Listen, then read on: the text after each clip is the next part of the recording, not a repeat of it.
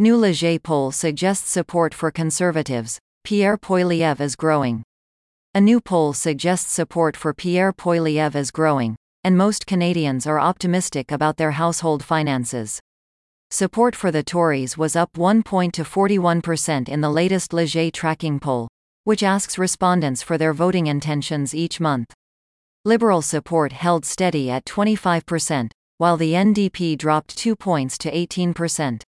The pollster surveyed 1,554 Canadians last weekend, asking questions about their preferred choice for Prime Minister and the state of the economy. The poll cannot be assigned a margin of error because online surveys are not considered truly random samples. In all, 61% of respondents said their household finances are good or very good, down 2 percentage points from January. Another 36% rated their finances as poor or very poor. Just shy of half the respondents in Atlantic Canada fell into that group.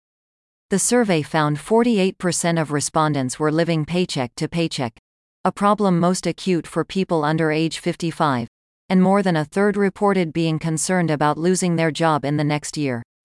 The political results follow a trend that began last July, when Conservatives leapt ahead of the Liberals. That month, 35% of respondents said they would vote for the Tories, putting them 6 percentage points ahead of the governing Liberals. Two-thirds of those surveyed in the new poll said they're dissatisfied with Prime Minister Justin Trudeau's Liberals, including 42% who said they're very dissatisfied. Liberal support was strongest in Atlantic Canada at 40%, while Conservative support reached 61% in Alberta and 48% in Manitoba and Saskatchewan. About one-third of voters in Quebec said they'd cast a ballot for the Bloc Québécois. But the Tories were not far behind, at 29% support. Men were more likely than women to say they would vote Conservative, and the party also had stronger support in rural and suburban ridings compared to major cities. Mr. Poilievre was the preferred Prime Minister for 27% of respondents, putting him ahead of Mr. Trudeau by 10 points. NDP leader Jagmeet Singh was a very close third at 16%.